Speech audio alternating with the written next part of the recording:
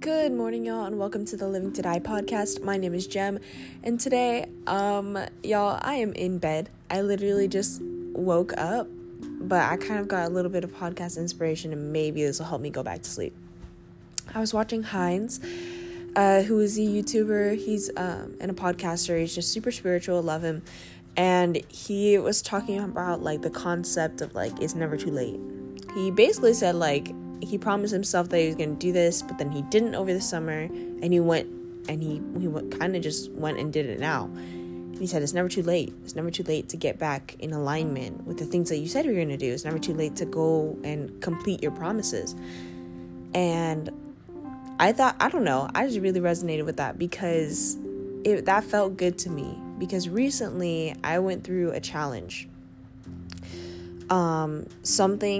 Somebody came into my life recently, somebody that I know is not good for me, that I know doesn't have the best intentions for me, that was sort of something that, honestly, I view as somebody who represents a literal, how do I explain this?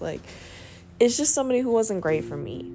And they wanted to stick in my life, and they wanted to come back up, but I knew better. I knew that this was the universe telling me hey, here's an opportunity to take control of your reality. You know what I mean? To protect your energy. Here's an opportunity. We want to see, almost like a test. We want to see where you're at. We want to see if you'll reject this person. Because they feel so familiar, they feel so good, but I just want to see where you're at. If you're ready to move past this level of treatment, So for the first day, when that person came into my life, I was at my lowest. So that's not a good sign, because when I'm at my lowest, when you're at your lowest, sometimes you attract things that you don't want to be attracting. Sometimes you attract things that you don't want to see in your reality, but you do.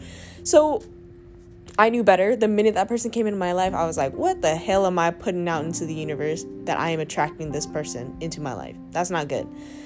But I did it anyway, and I was like, oh yeah, we can vibe for a second. Yeah, it felt good. It did. It felt good for the first day. But I knew that I wasn't going to be at my lowest for a long time. I knew that I was sinking back down so that I could pick myself back up. And my plan to pick myself back up was being impeded by the fact that I knew that this person in my life cannot vibe with me, cannot help raise me to be a better person. They just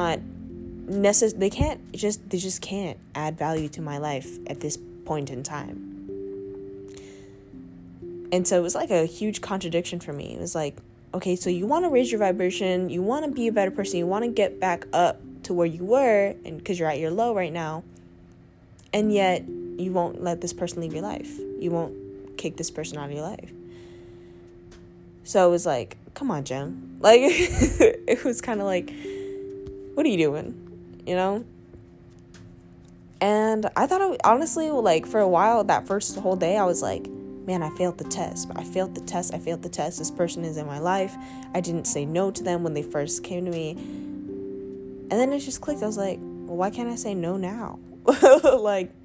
I can change my mind. I don't need, So I went back to that person. I was hey, the next time that person, contacted me, I said, hey, I don't want to do this. I know I said I wanted to earlier, but my morals, it's not aligning. Where I'm going, it's not aligning. I'm working through stuff, dude. I can't do this right now. I just can't. And that person was no, come on, it won't, it's not a big deal. We can just whatever. And I was no, it is a big deal, bro. I don't want to do this. I don't. It's not who I am. It's not how I vibe. It's not where I'm going. You don't align.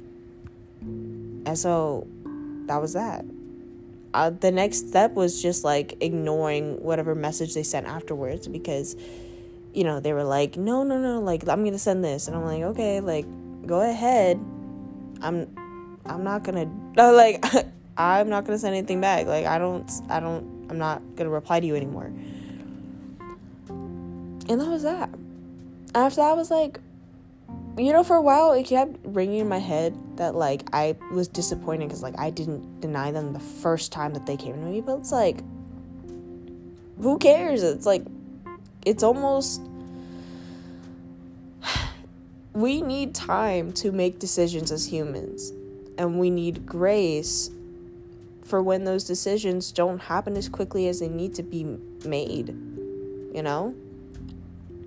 There's a lot of things that happen in our life that we don't recognize as bad until it's too late, until it causes damage. Luckily, I was able to recognize this quick enough so that it didn't cause damage, and that in and of itself is a huge accomplishment. On top of that, I just need to show grace to myself, because I feel like that's always needed. And when you're breaking old patterns, when you're breaking subconscious patterns that have put you in a low place for a long time, which feel good, which feel familiar, you need a little bit of leeway. You need to give yourself a break, because it's hard to even recognize that you're in a pattern. It's hard to be awake, to be conscious. So I'm really proud of myself. Next time, I would love to recognize it even quicker. But this is where we're at. So it's never too late. It's never too late to go back and retake the fucking test. Retake the test. Go retake the test. That person's still in your life, go kick them out again. That's still a thing. There's still an opportunity. There's always an opportunity.